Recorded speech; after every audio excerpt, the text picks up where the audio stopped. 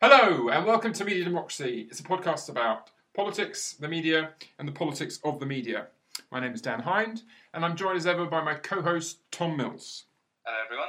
Today we are delighted to introduce Alex Nuns, who's going to be talking with us today about his book, The Candidate, a new edition of which has been published in the last few days. I think it's out this month. Alex is an award-winning author. The Candidate won the Bread and Roses Prize, I think, last year.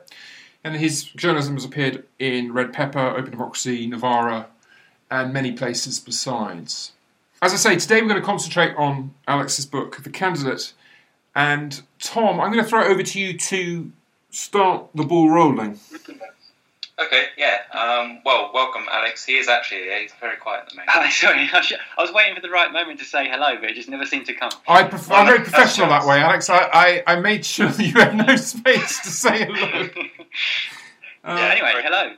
Well, welcome, Alex. Thanks for joining us. This is a great book. This is the second edition. I really do recommend that all listeners go and get themselves a copy. It's published by All Books. And when was the second edition out, Alex? Just recently. It's come out in the start of February, I think. Yeah, so it's in shops. You can buy it in Waterstones, and you don't have to go to Amazon, but you also can go to allbooks.com and get it from the publisher. Okay, great. And this is an updated edition. So the first edition came out before the general election, didn't it? And then this has a lot of the material from the first edition, but it's also, as I understand it, cut down and then it's got a section on the general election as well. Yeah, that's right. The first edition I wrote after Jeremy Corbyn became leader of the Labour Party, and I finished it. I was kind of 2/3, 3/4 of the way through the manuscript when the coup happened against Jeremy Corbyn, which is obviously a little bit stressful if you've written 3/4 of a book and 172 Labour MPs are trying to make it irrelevant. And then they failed, which was convenient for me. And the first edition of the book came out at kind of around the time of the Labour Party conference in 2016. And then the general election happened, and my publisher said, you need to update the book and write, 30,000 words or 35,000 words about the general election, which I duly did. And then the worst part was to make space for that new section about the election. I had to cut the original text by about 30%, which was a total nightmare. But anyway, I've done it. I think I managed to do it without losing anything too important. Yeah, so you've trimmed it down and expanded it. It's a great book. As I said, everyone should read it. It reads incredibly fluently. It's very insightful and descriptive, and so I really enjoyed reading it. There's so much we could cover in this book in terms of understanding the Corbyn movement and all the different institutions that have been involved. But obviously, our thing here is politics and the politics of the media. So I guess the core of the discussion is going to be around the politics of the media, which does actually feature a lot in the book. I mean, you have a whole chapter on the media response to Corbyn in the newspapers and television. So maybe we should start there with panic in the media, the hostility and the kind of indifference in some circles that Corbyn initially faced, and the response to that. I mean, this whole chapter is filled with amusing quotes from some of our favourite commentators.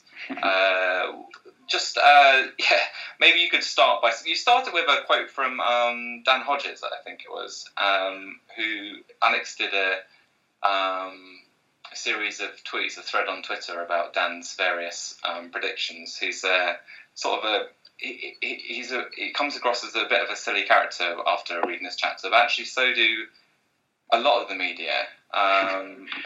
So there's a long section. I mean, I don't want to start by attacking the liberal left, as it's the in fashion, but I'm going to anyway.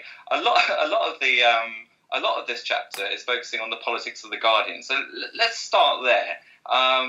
What was the situation with The Guardian whilst Jeremy Corbyn's rise to power with the initial leadership campaign? Well, it was quite interesting, the phases they went through at The Guardian. So when Jeremy Corbyn was about to stand for leader, when the nominations process was going on and it wasn't clear if Jeremy Corbyn was going to get the 35 nominations from MPs that he needed to stand, The Guardian was actually quite positive. Seamus Milne was still there at the time. Right. And they actually even did an editorial, a Guardian editorial, saying that Jeremy Corbyn should be included in the leadership race to widen the debate and to bring some kind of contest on issues such as Trident. And there was a fairly positive kind of profile interview of Jeremy Corbyn. And then he got into the race, and then they ignored him for a month. And, I mean, literally, like, you can search through the website and there's barely a mention. I think there's like 2 or 3 mentions for a month. And during that time, Corbyn was gathering steam in the leadership race. In fact, I mean, this is actually quite an important part of the chronology. He was already in the lead within a month of standing. And when the phone canvassers for the Corbyn campaign started to ring Labour Party members 2 weeks into the campaign, they thought they were freakishly just phoning up every single Labour Party member who supported Jeremy Corbyn because they got such an overwhelmingly positive response. They thought it was a mistake. It couldn't possibly be true. But in actual fact, what was happening is that there had been a profound turn against Blairism and against New Labour within the Labour Party itself. The reason why I say that's important is because there's this kind of pan-media myth that the Labour Party was done over by outsiders, that all these new people flowed in and took over the Labour Party. In fact, it happened first of all within the existing membership, the people who had been in the Labour Party, even when Gordon Brown and Tony Blair were leading it. That's fascinating. Can I just quickly, just sort of ask, like, do you have any sense that before Corbyn that the leadership were aware, like, were Miliband's people aware that the Labour Party was shifting to the left in this way? They don't appear to have been. I mean, the thing is, Ed Miliband was surrounded by advisors who you now see a lot of on the media, like Sonia Soda and people like Tom Baldwin, people like that. Yeah. And given their performance in the media, it's remarkable that Ed Miliband did as well as he did. Right. To me, so I don't think that the leadership necessarily had an appreciation of the fact that they were actually in a reasonably strong position. There was this kind of perception that the Blairites were still powerful in the Miliband period, 2010 to 15, and Miliband was making concessions to them quite regularly, and to the other parts of the right of the party. Yeah. In actual fact, the membership had already moved left. You can see through the NEC elections that happened in the Miliband period, the membership was moving to the left, and then the election defeat, rather than making people think that they'd got it wrong, it made Labour members think, well, let's do it properly. Let's do it properly, exactly. That's fascinating, yeah. But this touches on, I suppose, it's something you raised in that chapter where you open with this discussion on Newsnight, which is a kind of alarmed response to Jeremy Corbyn's lead. And there's a sort of slip-up that you refer to where they say that this is a disaster for the Labour Party. But it was sort of, you point out this was a bit of a strange thing to say because actually it was the decision, it's the overwhelming opinion of the Labour Party. But then the Labour Party has these different parts, doesn't it? And I suppose it is part of it that this commentary kind of group of people just aren't that aware or interested in the membership. That there are different parts of the Labour Party, aren't they? And actually, Jeremy Corbyn may have had support amongst the membership, but presumably amongst the sorts of people you talk to if you're at The Guardian, that's just not going to register, right? Or the BBC. Yeah, absolutely. And, I mean, throughout the 2015 leadership contest, if you read the media coverage, the Labour Party is taken to be synonymous with the Parliamentary Labour Party. Right. And you don't really get that. That's kind of faded away now because it's impossible not to recognise that there is a membership out there that's 500,000 strong and that has an influence on politics because it's happened twice. They elected Corbyn and they re-elected Corbyn when he was challenged. But back in 2015, when you read the stuff from the leadership campaign, that's really not present at all. Basically, they might talk about the trade unions or the trade union leaders, but essentially when they say the Labour Party, they mean the MPs. And so, I think it's Allegra Stratton, who was political editor of Newsnight at the time. She says, this is worrying for the, this opinion poll which had come out showing Jeremy Corbyn was in the lead. This is worrying for the Labour Party, even though that is actually the people who are polled are the Labour Party. And then later on, Kirsty Walk says, John McTernan is their guest, obviously, you'd have to have John McTernan on. And he said, he's a kind of former Blair advisor. And he says, this is disastrous for Labour. And Kirsty Walk kind of says, well, what if nothing changes their views? This would be disastrous. And because this opinion poll, they were commenting on a YouGov opinion poll, which was the first one which had come out in the contest. And so it's the first time that they had any idea that this was happening, that Corbyn was happening. And it had only just come out. It was Newsnight. It was for the next day's newspaper. So it was breaking news. And what I say in the book, and what I think has actually happened, is that in those kind of moments when there's a new development which can't be made to fit into the existing patterns of reporting, it doesn't make sense to the kind of, the centre ground kind of zealotry that you usually get from that part of the media.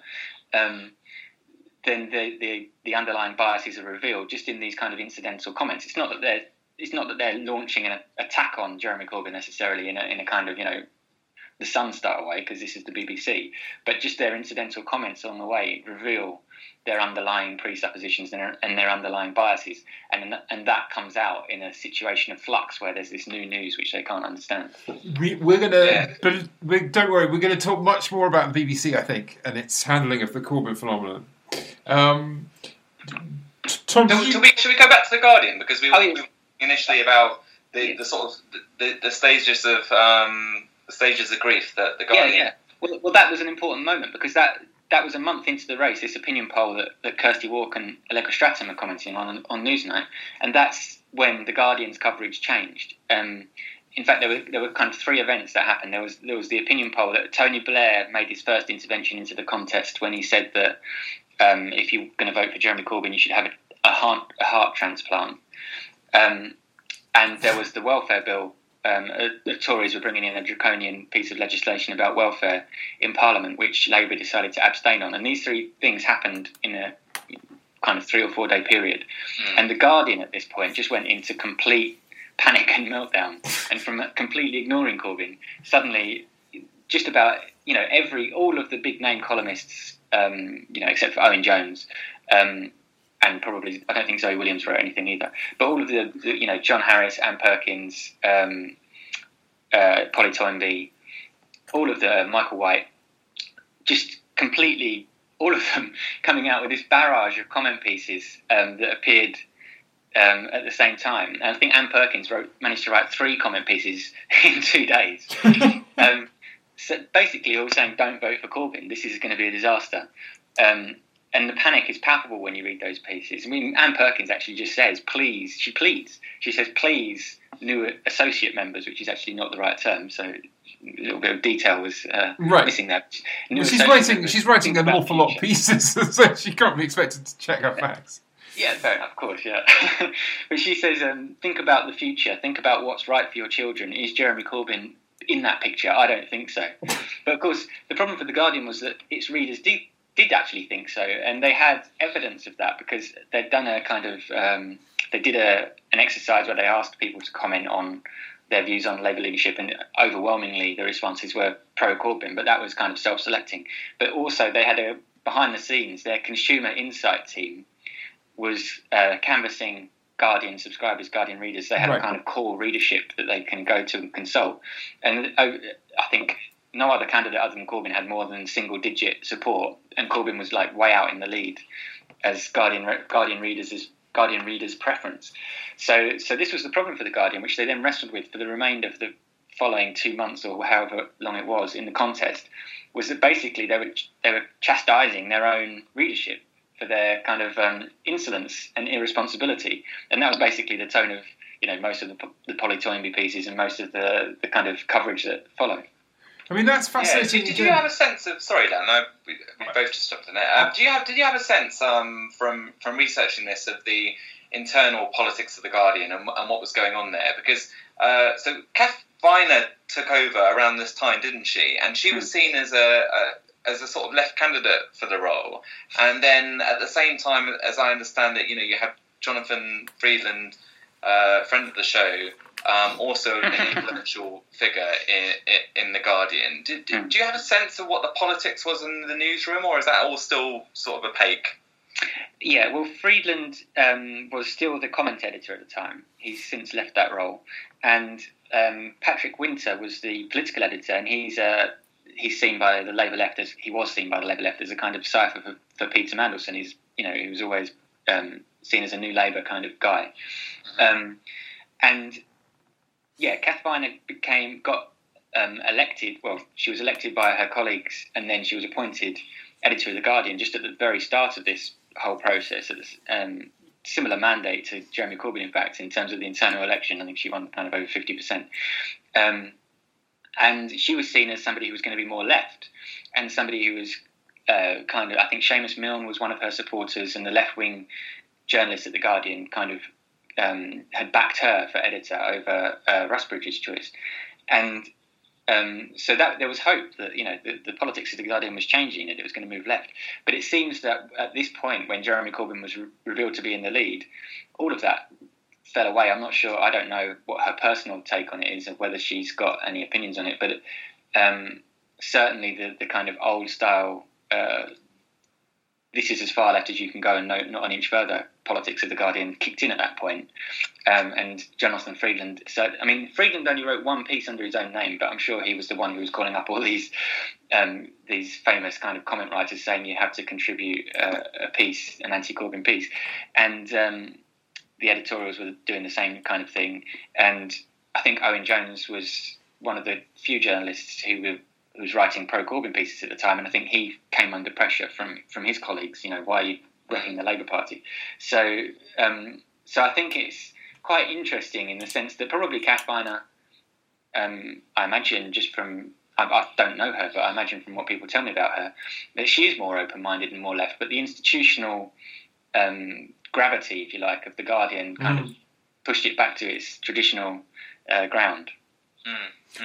Even against the pressure from its own readers, which is kind of it's an interesting thing, isn't it? Because it shows you about how the politics of these kinds of institutions. We have, in the case of The Guardian, you've got a different kind of ownership structure than you get in the more partisan right-wing press. And you have this kind of editorial culture, and then there were people in The Guardian, weren't they, writing supportive articles for Corbyn. So Seamus Milne's there at one stage, and then we have Zoe Williams, George Monbiot, I suppose Larry Elliott to some extent. Gary Young, was he supportive of Corbyn at that stage? Or? I don't think he wrote anything. And also, Dawn Foster was supportive. She wrote something about housing, but she wasn't as kind of prolific as she maybe is now. So it was really. I read it all. I went through for the book. I went through the Guardian website and read every piece that mentioned Jeremy Corbyn. Yeah. And although when you put them all together, Owen Jones wrote 5 articles. Zoe Williams wrote 2, although one of them wasn't really pro Corbyn, but it wasn't hostile. George Monbiot wrote 1, I think, and Zoe Williams wrote 1. And there might have been someone else. Then there were occasional pieces from, for example, Frankie Boyle, comedian pieces. And it was interesting what you mentioned, Larry Elliott. The economics pages were far more pro Corbyn because they think that they had a kind of view that austerity was right, counterproductive, and all the other candidates in the Labour leadership election were pro austerity and Jeremy Corbyn was anti. So they were much better on the economics pages. But in terms of the politics pages and the comment pages, it really was overwhelmingly negative.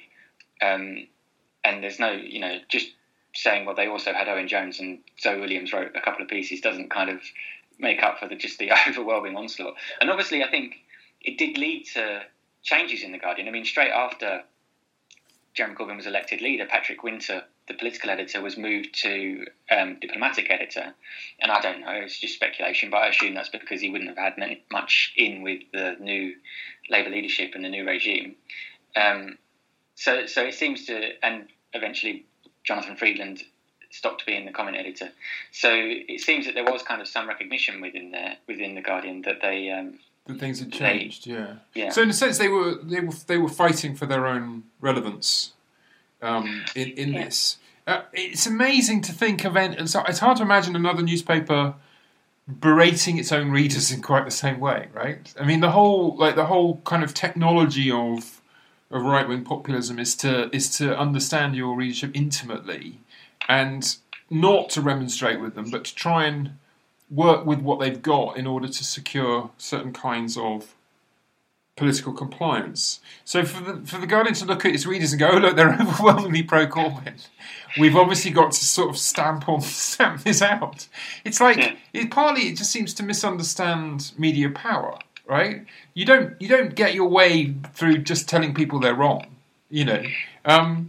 So that's fascinating. And the other thing that's striking listening to you is how completely secure in their judgment these people were that it would be a disaster for Labour. And this is presumably on the basis of zero knowledge of what the Labour Party was like at this point, and B, what the country as a whole felt. Like, there does seem to be an almost sort of pre-revolutionary France level of disconnect between these institutions and the modern day equivalent of the sans-culottes or the peasants. It's like they don't seem to know what we think. They don't seem to know that there isn't cake in the shops for everyone. I think the other thing is that the presumption of a greater understanding of politics and political strategy is one of the things that really comes across from the book. There's a quote from Polly Toynbee that you use where, she writes, "Corbyn is rushing to embrace Labour's annihilation. Was there ever a more crassly inept politician than Jeremy Corbyn, whose every impulse is to make the wrong call on everything?" And it's just kind of extraordinary, really, that what you have here is a large group of people whose job it is to understand political dynamics. And I think you can see this. I mean, people should watch it. So there's a good clip, a promotional clip that I think you probably still have to see your pinned tweet, don't you, Alex? Yeah, I do. Yeah. Describing the book as sort of a response to that kind of puzzle that these people didn't understand what was going on with Corbynism, and so to an extent, as you say, Dan, like there's a kind of lack of understanding as to what's going on in society and amongst their readers, but there's also this sort of just inability to even understand anything, which is just extraordinary, really. Yeah, there was first of all, just on that Polly Toynbee quote that you just said, that Jeremy Corbyn's wrong, and wrong again. That was actually, we're jumping forward there, because that was from the general election on the day after, or the day that Theresa May called the election. And if you read that article, it's really funny, because I wanted to say in the book that every sentence was wrong, but there were actually, I think, 2 or 3 sentences that weren't wrong. But apart from that, basically every sentence in her piece, after declaring that Jeremy Corbyn's wrong about everything, is wrong. She says there's going to be a Lib Dem revival. She says the election's going to be about Brexit. It's not going to be about policy. It's going to be about patriotism. Just everything in it's wrong. It's absolutely remarkable. And then going back to the 2015 leadership contest and this idea about the Guardian lecturing its readers. Jonathan Freedland, when he wrote his single comment piece of the campaign, kind of encapsulated this. It's absolutely brilliant. Complete lack of self-awareness. I've got the quote here. He actually said, this is a quote. You think this is good? He says, "Sounding like the grown-ups lecturing the kids won't do it, as in won't stop Corbyn. Hurling insults won't help either, nor will talk of electability." And then in the actual same piece, he says that Tony Blair had tried to sit down the kids and say, "Look, you've had your fun." he insulted Corbyn insulted Corbyn's supporters as exhibiting, quote, "a form of narcissism." And then he talked about electability by saying that what was at stake was, quote, "the chance to oust the Tories before today's 20-year-olds turn 40. So he outlined the 3 things you shouldn't do and then did them. It's just completely astonishing. That is an aside. Remarkable character. We're trying to do a show on maybe just Jonathan Freedland, or possibly The Guardian if you want to be a bit more broad. I'm sure we could do an hour on Jonathan Freedland. I think keeping it to an hour would be the challenge. As a quick aside, that Polly Toynbee's mention of patriotism speaks to a much more widespread pathology on the centre left. Where in America too, where they instead of talking about like material issues, in the United States, for example, single-payer health, they'll just start going on about how the Democrats need to forge a new nationalism, and you see this obviously with Blue Labour here, and it's this real kind of Versailles politics, where they just sort of think that their job is to go out and tell like the idiots in the fields that the emperor loves them or something. It's very peculiar. Now we've spoken a bit about the kind of centre-left media background. Can we move now to talk a bit about the leadership group, the team around Corbyn, how they developed a media response, and how they, as it were, worked with the conditions in which they found them, which were obviously overwhelmingly hostile. So, obviously, Seamus Milne joins the Corbyn campaign during that 2015 period, doesn't he? Can you talk a bit about how their media operation develops over the sort of the months and years going into the second campaign and then into the election? So let's start with like the first leadership campaign. As a sort of interested outsider, it seemed strikingly dynamic in terms of its use of new technology. Who do you think were the people driving that process in Corbyn's immediate sort of circle?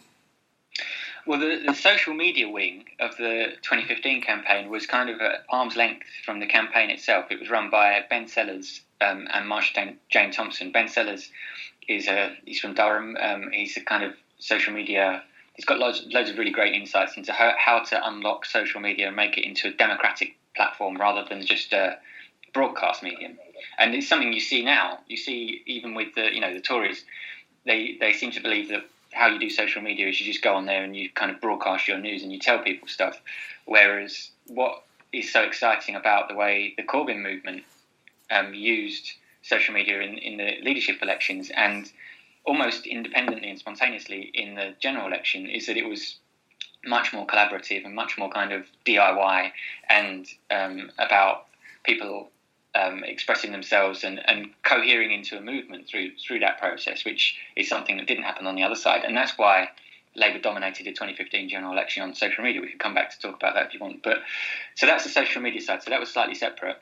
And then the Corbyn campaign had a fairly traditional press operation in 2015.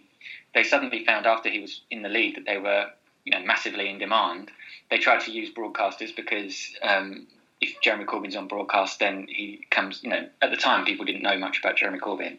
Suddenly they read in the newspapers that he's this evil villain who's going to destroy their lives, and then they see him on telly and he's just Jeremy Corbyn, he's a nice guy. So they played that, and they got, the broadcast coverage from rallies looked great because you had loads of young people, and all that kind of stuff. They did get some attacks. The BBC did a panorama programme, which was basically a compilation of Daily Mail smears in televisual form while voting was still underway, which is quite disgraceful because they didn't do anything similar for the other candidates. But yeah, so that was the leadership campaign. And they went into being leader of the leaders of the Labour Party, and then there was kind of bureaucratic. Well, there's always been a conflict in that period between the leader's office, which are trying to do a kind of Corbyn media strategy, and Labour HQ in down the road, who are still trying to do a traditional Labour Party media strategy. And actually there were two, because of the bizarre structure of the Labour Party, there are two kind of press operations. So the Labour Party has its own press team and the leader has his own press team. And that really persisted right up to the general election and into the general election, where you had Corbyn's team kind of trying to put their message out, and you had the Labour Party putting out a different message. So we could talk about that if you want. We can talk about how that manifested itself in the general election, how that conflict happened. Because of the perpetual assault that Corbyn has been under since he became leader of the Labour Party, they gradually kind of developed through trial and error methods to circumvent the media. And one of the things I like best, one of the things I quote in the book, is one of Corbyn's media people saying that they used a strategy they called the capoeira strategy, named after a Brazilian martial art, where you use the weight of the opponent's strength to floor them. And they noticed this in, I think, the start of 2017, when Corbyn made a comment kind of off the cuff on the radio where he talked about a maximum wage cap or some kind of way of controlling high pay. Yeah. Wasn't very specific. And the whole of the media lost their minds. You know, They were like, this is Stalinism, this is communism, you're going to limit people's earning ability, tax aspiration, blah, blah, blah. You know, all of the stuff. It was, full frontal assault. And then an opinion poll came out which found that majority of the public agreed with Corbyn. The executive pay was too high and the government should do something to control it. So if you say what you actually think, people can sometimes respond to it really positively. Yeah, and the thing that they noticed, the thing that Corbyn's, this is quite late on, but the thing that Corbyn's media team noticed was that by attacking something which they consider beyond the pale, they actually publicise it, and far more people in the public get to know about it. And so they realised that they could play this kind of controversy, and that became their main strategy in the general election. So they didn't mind if they announce that they're going to nationalise water, and then they get phone-ins on LBC and discussions on the telly with people saying, well, you can't nationalise water because it's an affront to property rights and all this kind of stuff. And then people are sitting at home thinking, well, my water bill's gone up and they don't fix the leaks, so let's nationalise them. That was fine by the Labour leadership. Even if they're getting just continual assault, as long as they're doing it on grounds, on territory where they think they're in tune with the public, that's fine. So also, the most important or the most pivotal one, the most dramatic one, was after the Manchester terror attack, when there was, the Tories wanted to suspend campaigning for up to a week. Mm-hmm. Labour wanted to get back to campaigning, and they decided that after 4 days, rather than be on the back foot and be accused of being terrorist sympathisers and all the stuff which was inevitably going to happen, that Corbyn would go out and do a speech about terror and security. And it was a dramatic moment. They did this. They had this speech ready. They briefed it on the day before. The headlines were predictable. The Telegraph saying Jeremy Corbyn says UK is to blame for terror attacks and all this kind of stuff. Mm-hmm. Within the Labour Party, they couldn't find anybody they couldn't find an MP who would introduce Corbyn for the speech. Corbyn's chief of staff, Carrie Murphy, was getting phone calls saying, if he says this stuff, we're fucked, from Labour MPs. So it was a big, contentious moment. Corbyn made the speech. It was kind of more reasonable than people expected. It was basically saying jihadis are responsible for their own actions and there's no excuse for them. But if you go and destabilise a whole region of the world and create conditions in which jihadism can grow, then you're not doing yourself any favours.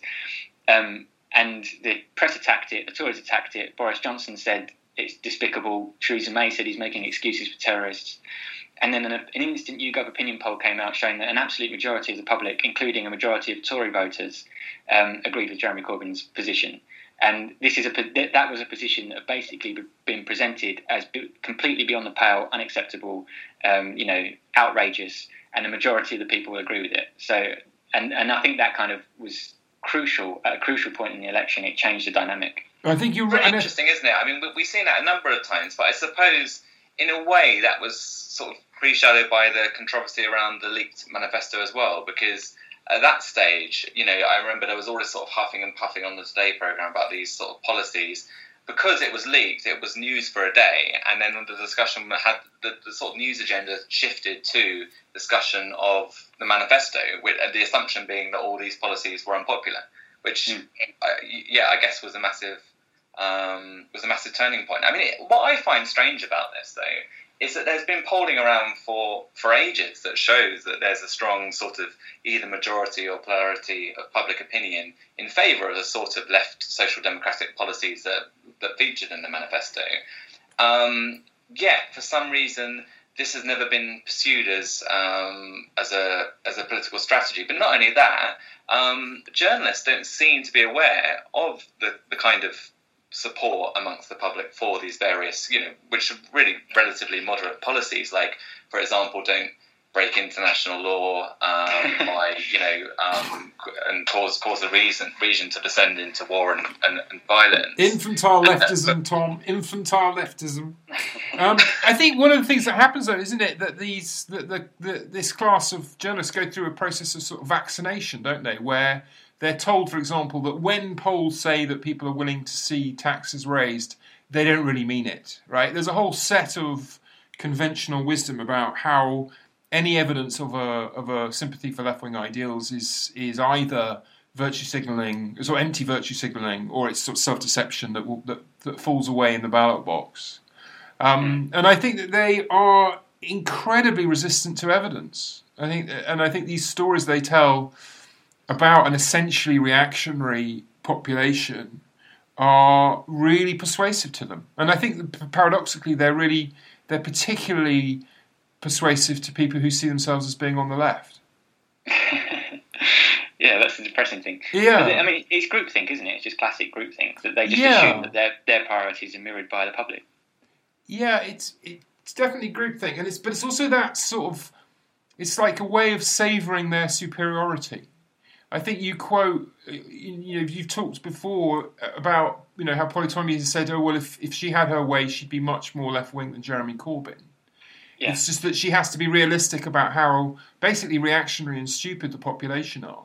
And therefore you have to go through this kind of shadowboxing, pretending not to be a left-leaning party in order to win over these kind of sort of basically bestial idiots out there. And I think it's actually it's a very warm and pleasant feeling to have, I think, for a certain sort of personality. I also think, to some extent, that kind of common sense does reflect certain realities. Because I don't want to sort of leap in defence of Polly Toynbee or anything, but you can look at other polls, for example, which will show support for fairly nationalist kind of assumptions. And of course, one of the lessons that the sort of moderates or the Labour right kind of internalised during the 1980s was that you can't face down the right-wing press, right? And actually, there was a quote which you use in the book, Alex, which I think was Frankie Dore, which I wrote down. It's worth remembering that in the press, public opinion is often used interchangeably with media opinion, as if the public was somehow much the same as a group of radically right-wing billionaire sociopaths. It's a nice line, right? And I think that's definitely true. But also, one of the things I think was quite interesting about the Corbyn, in terms of the Corbyn movement, in terms of the media, is that they were able to face down what was seen as an enormous kind of unassailable structure. And I want to talk more about social media as well during the general election, but I think it's probably worth mentioning in terms of context that even the limited support that Corbyn had from the from the left-wing voices had. We forget this now, but they started to sort of fade away a bit. So Owen Jones goes through this sort of crisis of faith, and I think a lot of the other sort of centre-left, left-wing voices in the Guardian kind of more or less drop their support, don't they, in the before the general election? Yeah, I think he had Paul Mason and Rachel Shabby. I can't remember there being any other people who had columns who hadn't fallen away by the time of the general election being called, which is absolutely remarkable in itself when you consider that even if you took the polling, even if you said 25, even if you said, okay, the polling's dead on, Labour's really only at 25%, on the eve of the general election, that's still a quarter of the population that therefore have no media representation at all except for Rachel Shabby and Paul Mason, which is surely a bizarre situation to be in. And as we know, in actual fact, the latent support was much greater.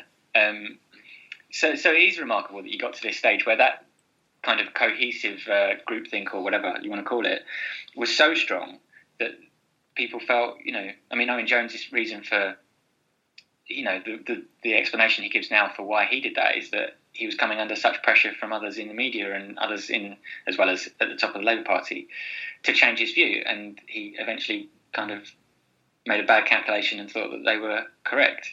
So that kind of suggests that the strength of that feeling within that group, if somebody who, Owen Jones worked for John McDonnell and he's a left-winger, but even if someone who's got that worldview and that kind of history gets that much pressure and buckles under it, that shows how strong that kind of gravity is within that group. Yeah. Within I guess, if you're Owen Jones and you're in that situation, and a bunch of, there's literally like a handful of these people, right, who are able to have a voice in the mainstream.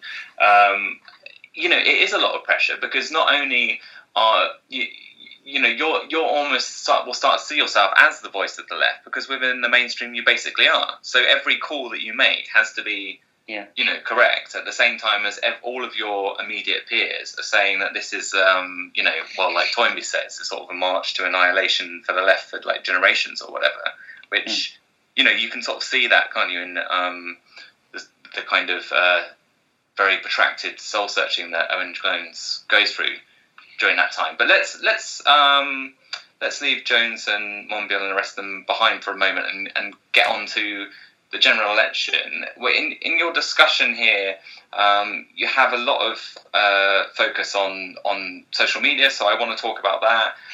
But also, the other element is the politics of the broadcasters as well. So let's start with social media and how important you think that was to the campaign.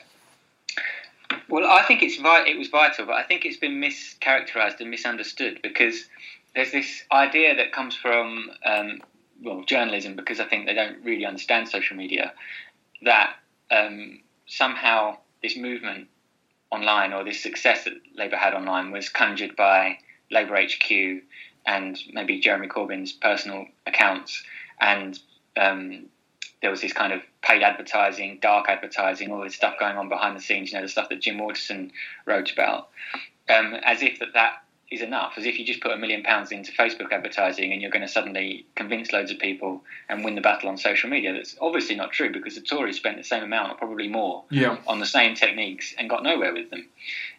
So I think that's just a fundamental and basic misunderstanding, which you see a lot of in the media. I think what happened was there was a spontaneous movement cohered on social media, as it had done in 2015 leadership election and 2016 leadership election, but bigger. And it kind of snowballed, This is something that on social media, I think I said earlier, but on social media, people talk about how it's replacing the press as a source of information and so on. And I think although it's often people share stories from the mainstream press, so it's not quite true. There is something about the fact that the role of editors and press barons has been undermined by the fact that people can curate their own media, if you like, by sharing certain stories and not others. Mm-hmm. But I think more important in the general election anyway was the fact that a movement could cohere, the fact that people could talk to each other, people could collaboratively rebut press attacks, people could advertise events that were going on. There was a whole different perspective on the election coming through social media, images of rallies and videos of Corbyn doing this, that and the other. Yeah. And also just the kind of internal humour and the internal creativity that exploded during the general election, with the memes and the videos and all this funny stuff, and then Grime for Corbyn coming along. And so there was this kind of literally alternative media, and alternative world, an alternative narrative of the election happening, which was then spinning out onto people's timelines, especially on Facebook, which is much more of a genuine network, although they may have kind of hobbled it now with the change in the algorithm. But at the time, it was spinning out from pro-Corbyn groups onto timelines of friends and family of people who are pro-Corbyn who may not have been Labour voters.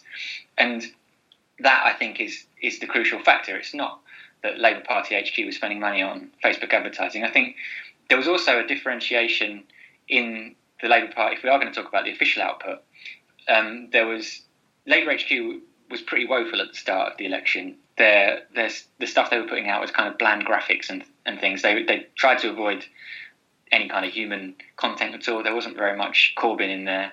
I think they kind of just assumed that the media was correct and that Corbyn was a liability and they should, just concentrate on the Labour brand. So they were doing that. They got better during the election, but that's what they were doing. Jeremy Corbyn, his personal accounts were doing the same stuff that they'd done in 2015, 2016. And as a result, he was the most influential tweeter in the election, according to, quasi-academic studies of social media. His posts had huge reach. And he was doing the kind of more conversational stuff and kind of audacious, little funny things, like when he challenged Theresa May on Facebook in her Facebook Live interview and all that kind of stuff. That was funny. The other thing he did, you mentioned in the book, this is a little bit off topic, but when he pulled up Peston's programme as well. Yeah, that one, yeah. Is that the one you're thinking of? That's the one I was thinking of, where Theresa May went on Facebook Live and she was being interviewed by Peston, and people were submitting questions on Facebook, and Jeremy Corbyn submitted a question: "Why won't you debate me on TV?" It was, hello, Theresa May. As Prime Minister, you have served your elite friends by giving them tax cuts while wages have stagnated. House building is at its lowest since the 1920s, and there are 20,000 fewer people on the streets since 2010, and the NHS is in crisis. This was like, Peston announced it. Now we have surprisingly a question from Jeremy Corbyn of Islington. That made great TV, I think. Well, and what happened with that was, I mean, I don't know, I think that Facebook Live appearance by Theresa May was notoriously not very, very heavily watched. Not many people were bothered about it. But the Corbyn's social media team, not Labour's, and they were independent and they were funded independently, Corbyn's social media team clipped the footage of that and then put it out themselves. And so a far wider audience saw it from Jeremy Corbyn clipping that incident and putting it out than from the original thing. And there's great story from Ben Sellers, who was working on Corbyn's social media, and he was the one who kind of driven along with Marsha Jane Thompson, driven the social media stuff in 2015 as well. And he then went in to have his hair cut a few days later in a barbershop, and the hairdresser said, they were talking about the election. She said, I'm not interested in the election, they all talk crap.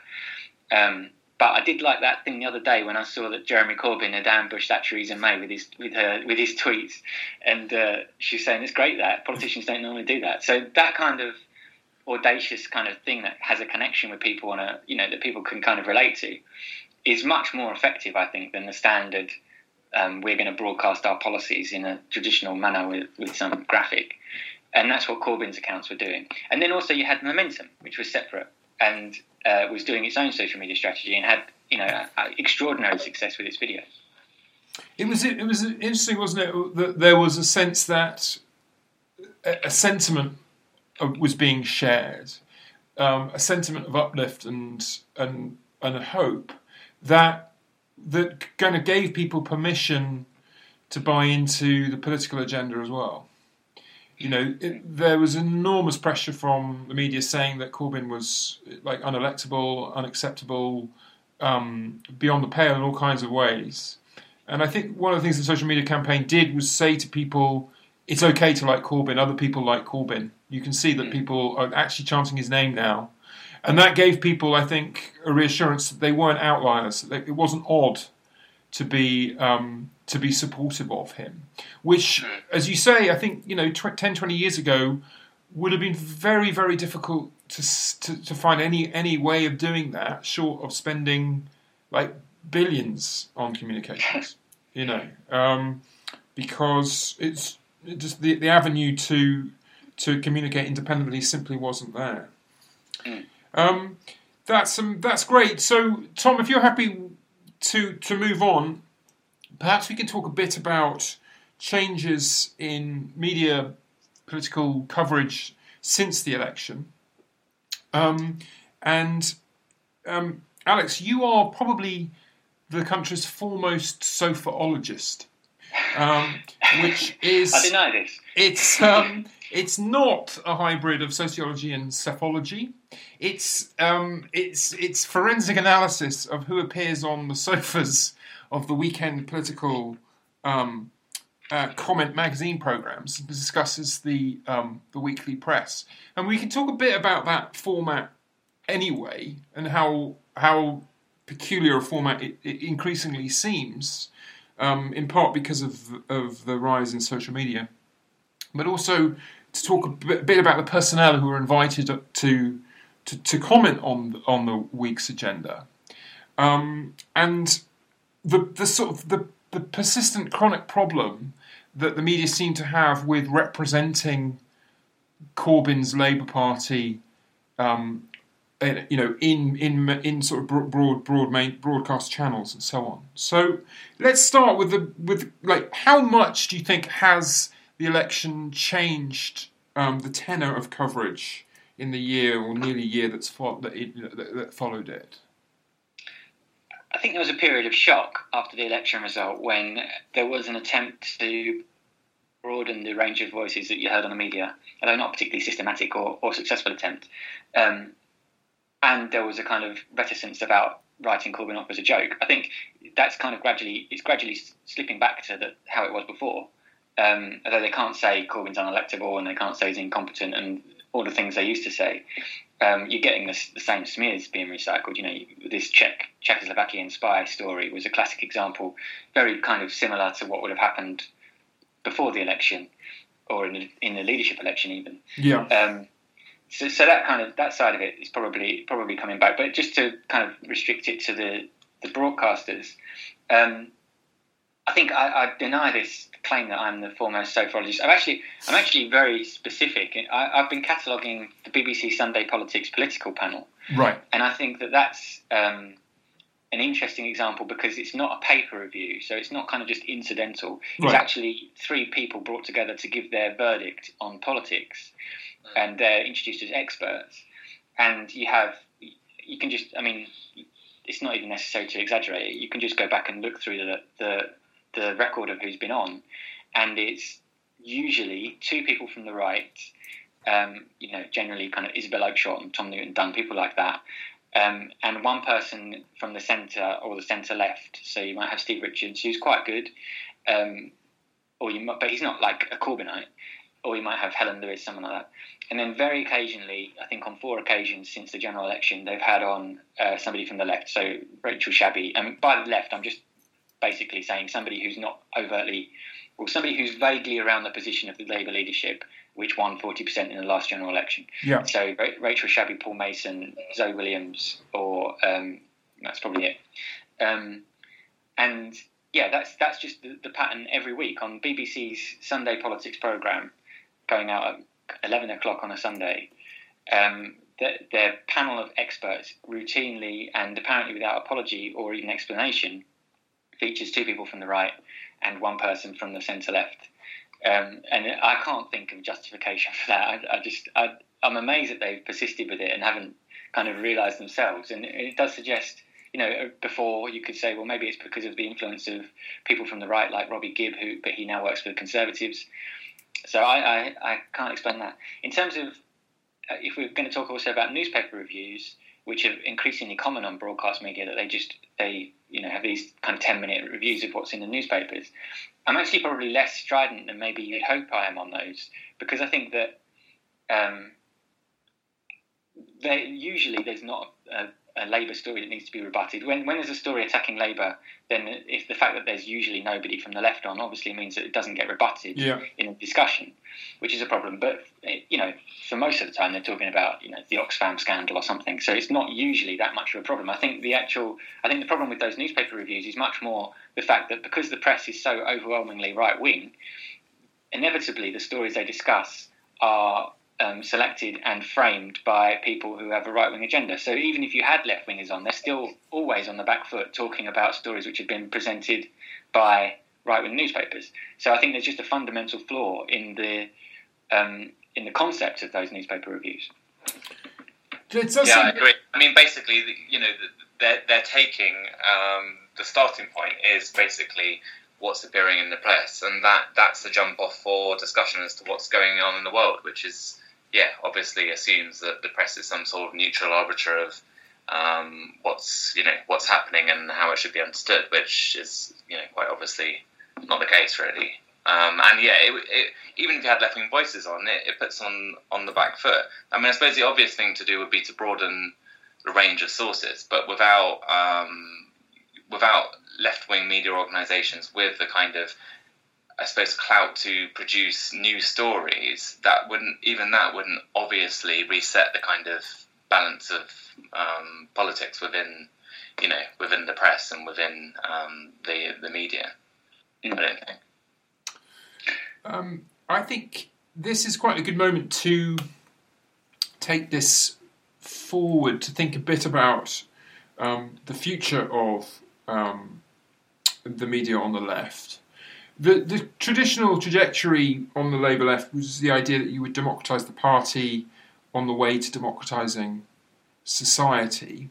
We've seen in quite a painful and conflicted process. We've seen the Labour Party become a far more dynamic, communicative institution than it was even a couple of years ago. Can we talk a bit about how perhaps, in drawing on some of the things we've been talking about, how we can see that dynamism brought into a more general conception of the political? Are there possibilities that what Labour has learned in the last few years might inform its approach to the media when it moves into government?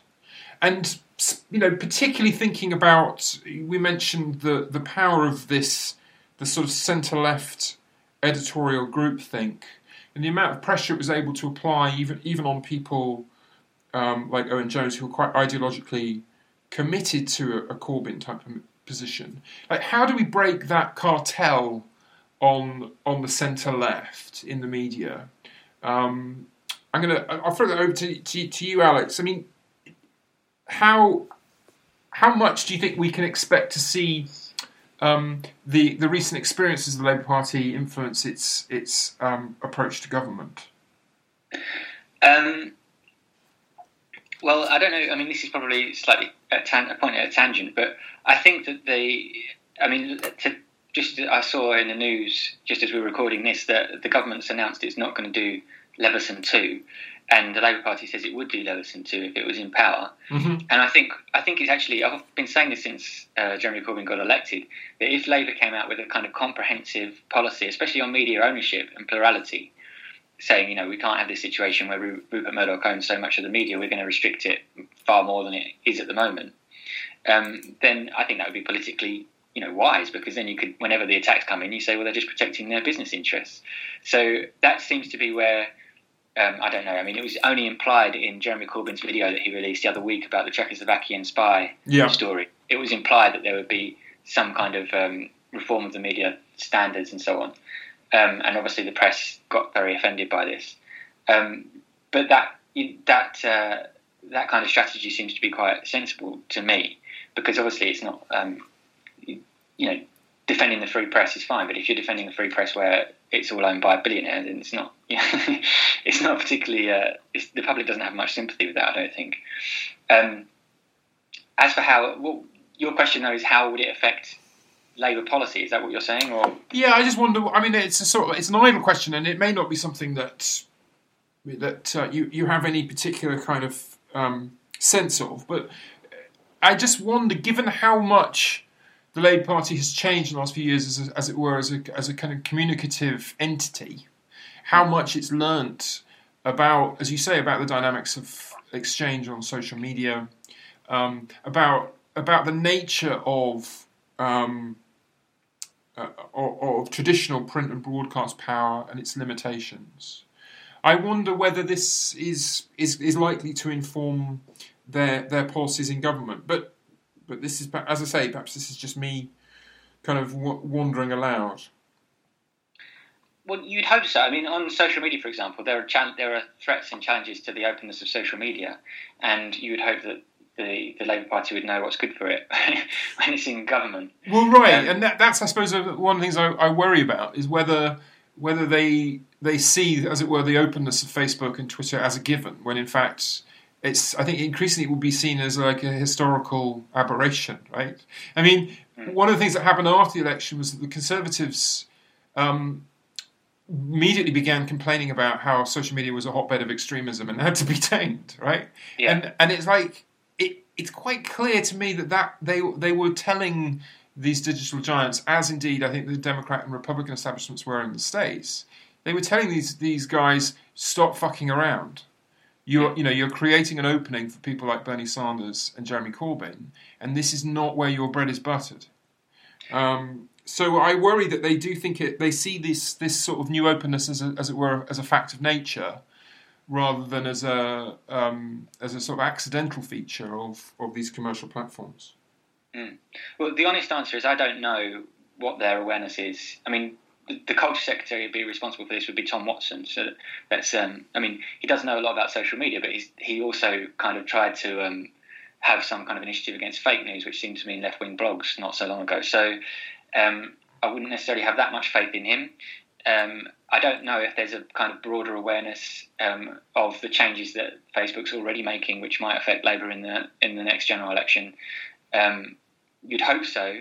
I mean, with the Labour Party is such a complex organisation that, in terms of policy, you've got all these different. You've got the National Policy Forum, you've got the Leaders Policy Team, you've got the party's policy team, you've got the relevant ministers' policy team. So it's difficult to pin this kind of stuff down, really. Yeah. Interesting. Tom, we are now at 59 minutes and 59 seconds. So oh my God, we missed the hour. We've gone over it. We're already in injury time. But is there anything else on, as it were, the post-election landscape that you'd like to talk about or to raise with Alex? Well, I'm going to take that long pause as a no, and say that we will perhaps very smoothly and neatly come to the end of this edition of Media Democracy. Everyone should get out and buy a copy of Alex's book. It's a great read. Alex, thanks for joining us, and thanks everyone else for listening. We'll be back next week. Fantastic. Thanks again, Alex. Thank you very much.